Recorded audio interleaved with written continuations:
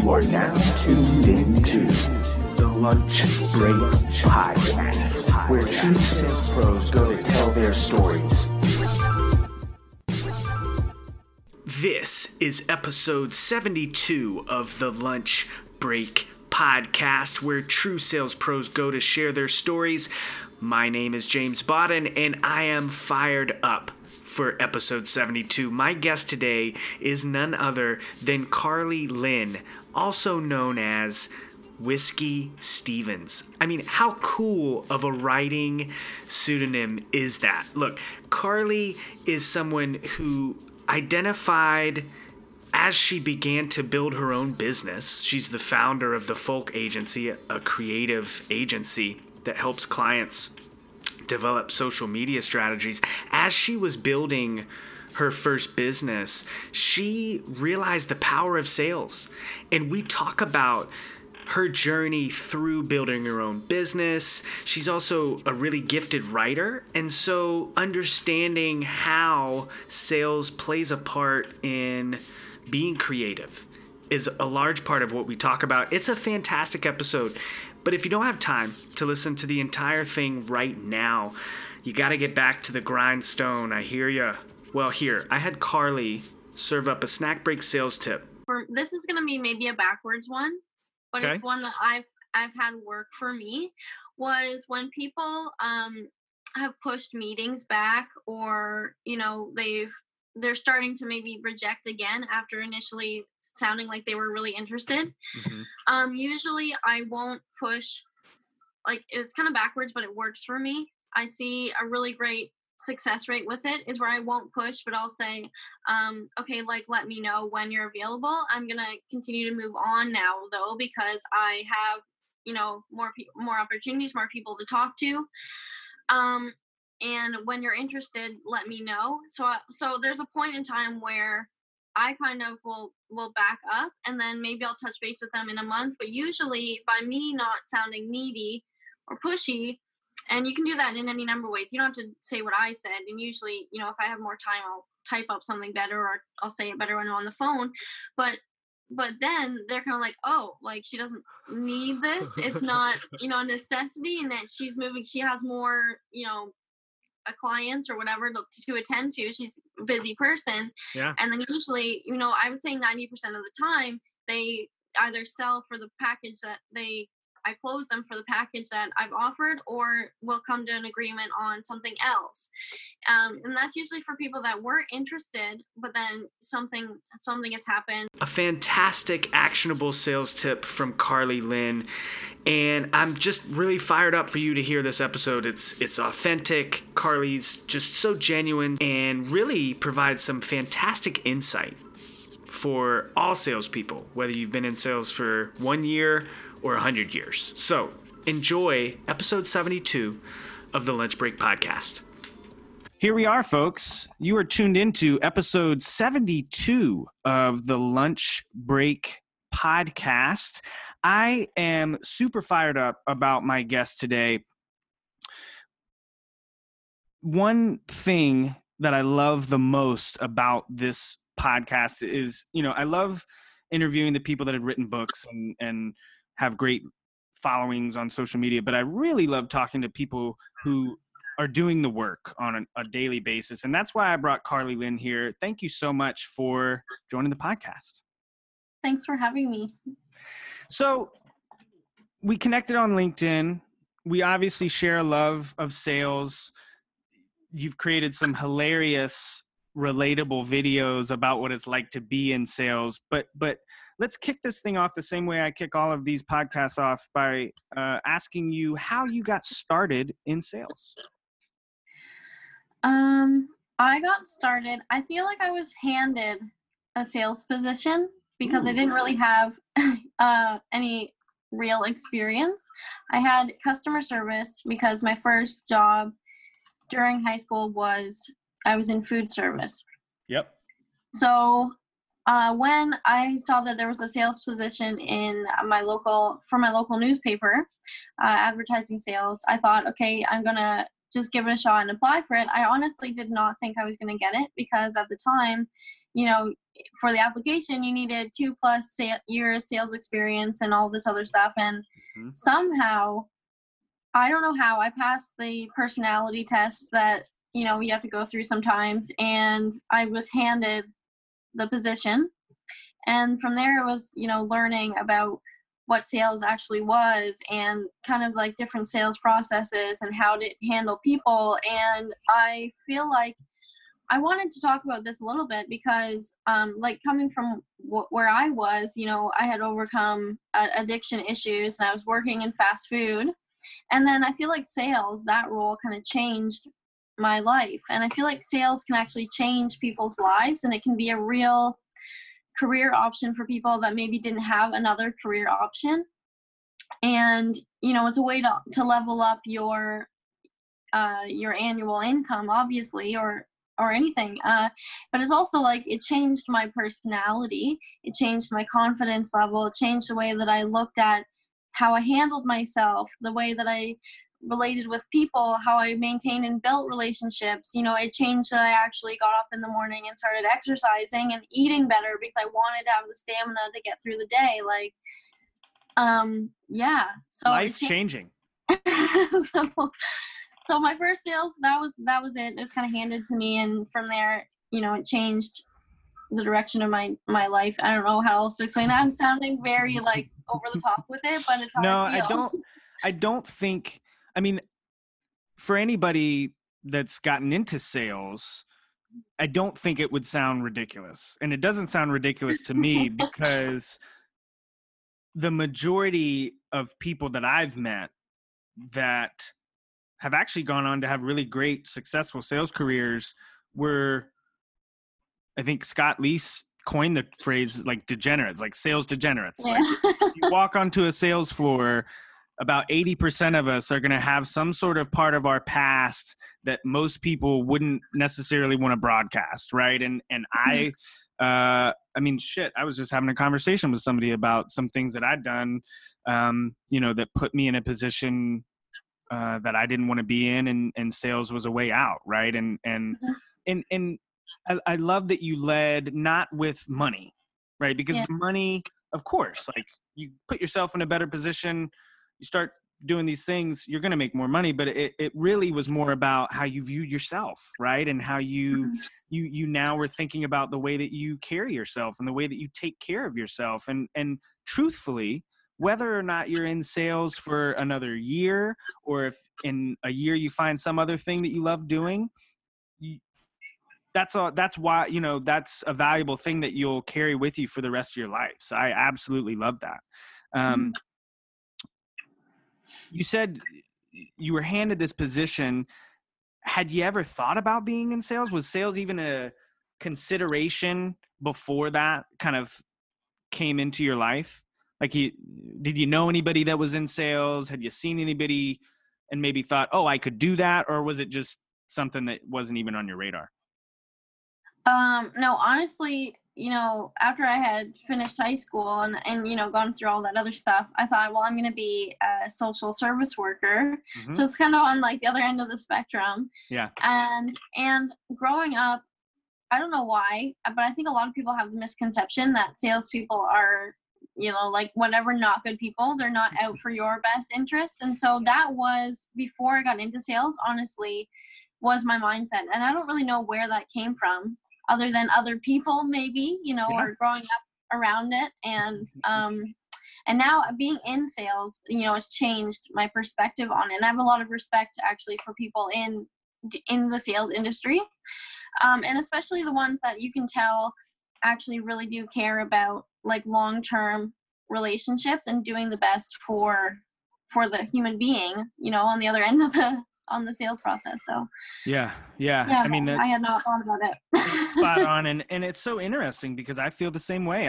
I grew up and never wanted to be in sales. The only sales I would think of was like car sales, or my dad actually was a sports writer, but when we moved, he couldn't find a job. So he had to get like a job selling furniture. And I was probably like 7 or 8, and he hated it because it wasn't what he wanted to be doing. You know, I mean, it wasn't what he had been doing. So it was a stopgap kind of job, but he also just didn't like selling things. And so that was a big thing for me. I was like, oh, well, I don't want to, that doesn't seem like something that I would enjoy doing. He didn't like doing it. And then, you kind of grow up with this ingrained, and it wasn't even really specific for me. It was just like, oh, bleh, I don't want to do it. Like, it's just weird. I didn't want to be a part of it. And then I think most everybody gets into it and sees, you go behind the curtain and you see, okay, well, there's, first of all, lots of different industries, right? I mean, you could be a salesperson for retail or business to business or all sorts of things. And then inside of that, there's the people that are doing it the right way, helping people, operating from a place of compassion and empathy and all of those things. Now, as you got into sales, talk to us about how that led you to what you're doing now. Because I think, what you're doing now is so interesting because, you've put yourself in a position where you have to be a salesperson and it's super important, right? So talk to us about kind of your journey into what you're doing now and what you are up to these days. So while you were talking, what came to my mind, because I posted about this I commented on this on somebody's LinkedIn post this morning, actually, talking about like young entrepreneurs. And I remembered back when I was really young, maybe I was like 8, I wanted to start a pet sitting business, and I had 3 customers. I had 2 cats and a dog before my dad shut it down. And so, I mean, I guess I was selling back then, but now, behind the curtain, like you said, it kind of, you see now that every single person is literally in sales for one thing or another. Whether you're trying to get people, to come to an event, or, you're trying to sell tickets for $1 and dough or whatever, at some point in your life, you're in sales, and the skill set that you really, acquire when you're gifted a position, it changes everything. So how that shifted what I'm doing now, it kind of, my eyes were open. Like, I saw your post this morning talking about realistic optimism and how before you were really naive, and that's how I felt. So I connected with that right away.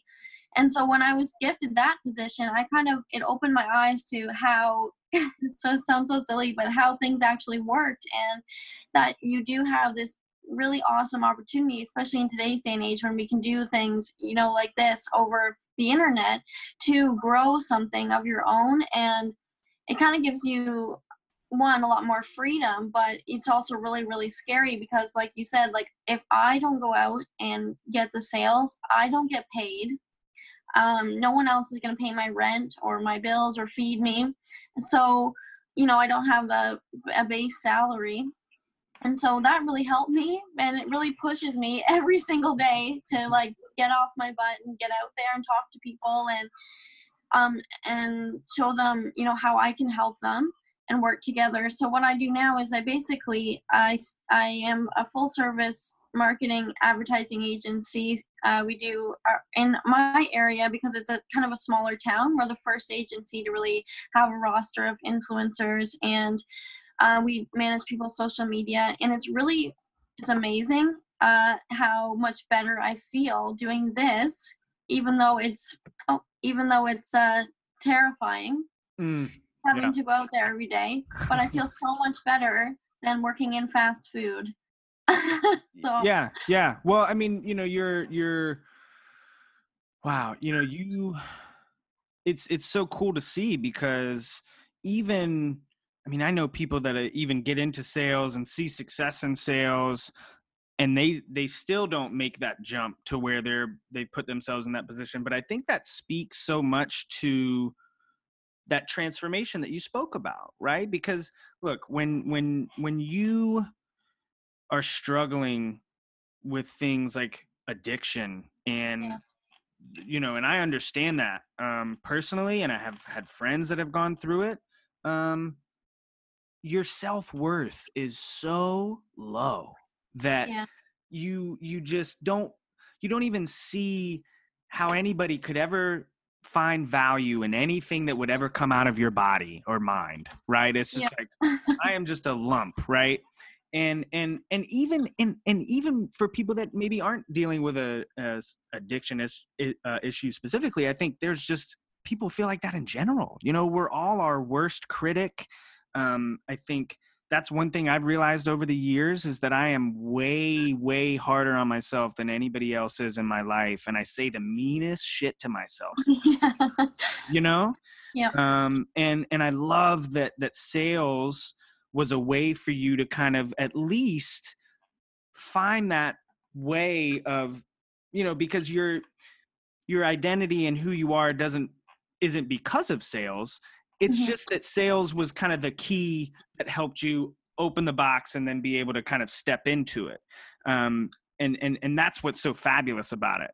It's an interesting profession because when you think about doctors, for example, right, they go through this long vetting process of school, commitment. And, you know, if you're going to be a doctor, by the time you're bedside with a patient, it's pretty much confirmed that you're super dedicated, you're very well knowledgeable, and you're in this for the long haul, and you're gonna do a good job or the best to your ability. Sales isn't like that. You can go get a job selling anything, you know, tomorrow probably if you look hard enough. And so what ends up happening, and I've seen it in my career, is you end up, some people take it really seriously, some people see it as a stopgap. Some people give a shit less and are watching their watch and trying to leave, you know, because there is the barrier to entry is so low. Yeah. And it's so great to see that you identified it and then kind of took it and ran with it. And this is something that I wanted to talk with you specifically about, because seizing the moment, right? How absolutely critical has that been for you? Because I mean, I feel like you're definitely at a point in your career where, you know, like this is a great time to do this, right? This is a fantastic time for you to go out, start your own thing, figure these things out. You've got a learner's mindset, right? So you know that you still have more to learn as you grow your own business, but you know, so where does that come from, Carly? I mean, because I think it's unique, the willingness to not only deal with the pressure, but just, hey, I'm going to go do this for myself and build something for myself. Because I think ultimately, if you talk to people long enough, that's really what we all want, a way to stop trading time for money and making money for somebody else's business.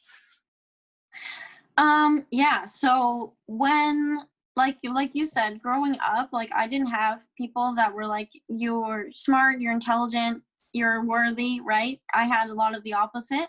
And so I really did have a really, really low self-esteem prior to entering into sales. Like it was terrible. And so that up and down battle, right, of you're getting rejected and then you get a yes, so you feel on top of the world, and then you have like 3 days where things aren't working out and you start to wonder, was that my last sale? You know, and I watched Barbara Corcoran talk about, you know, the top salespeople for her real estate brokerage were people that were insecure to the point where they would go into her office every month and ask, you know, what can I do? I think this month was my last good month. And they kind of continued to push themselves harder.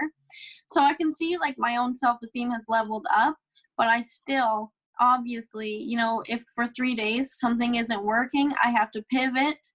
I still have that voice, and then I have to shut it down and continue to move forward. And obviously it's because if I don't do it, it doesn't get done. But it kind of gives you this fire kind of in your belly to say like it can be done, and like overcoming obviously addiction issues. And for people that have gone through, you know, countless other things, it kind of gives you the perspective that as long as you really know, like you want to do something, you've overcome the worst possible scenario before.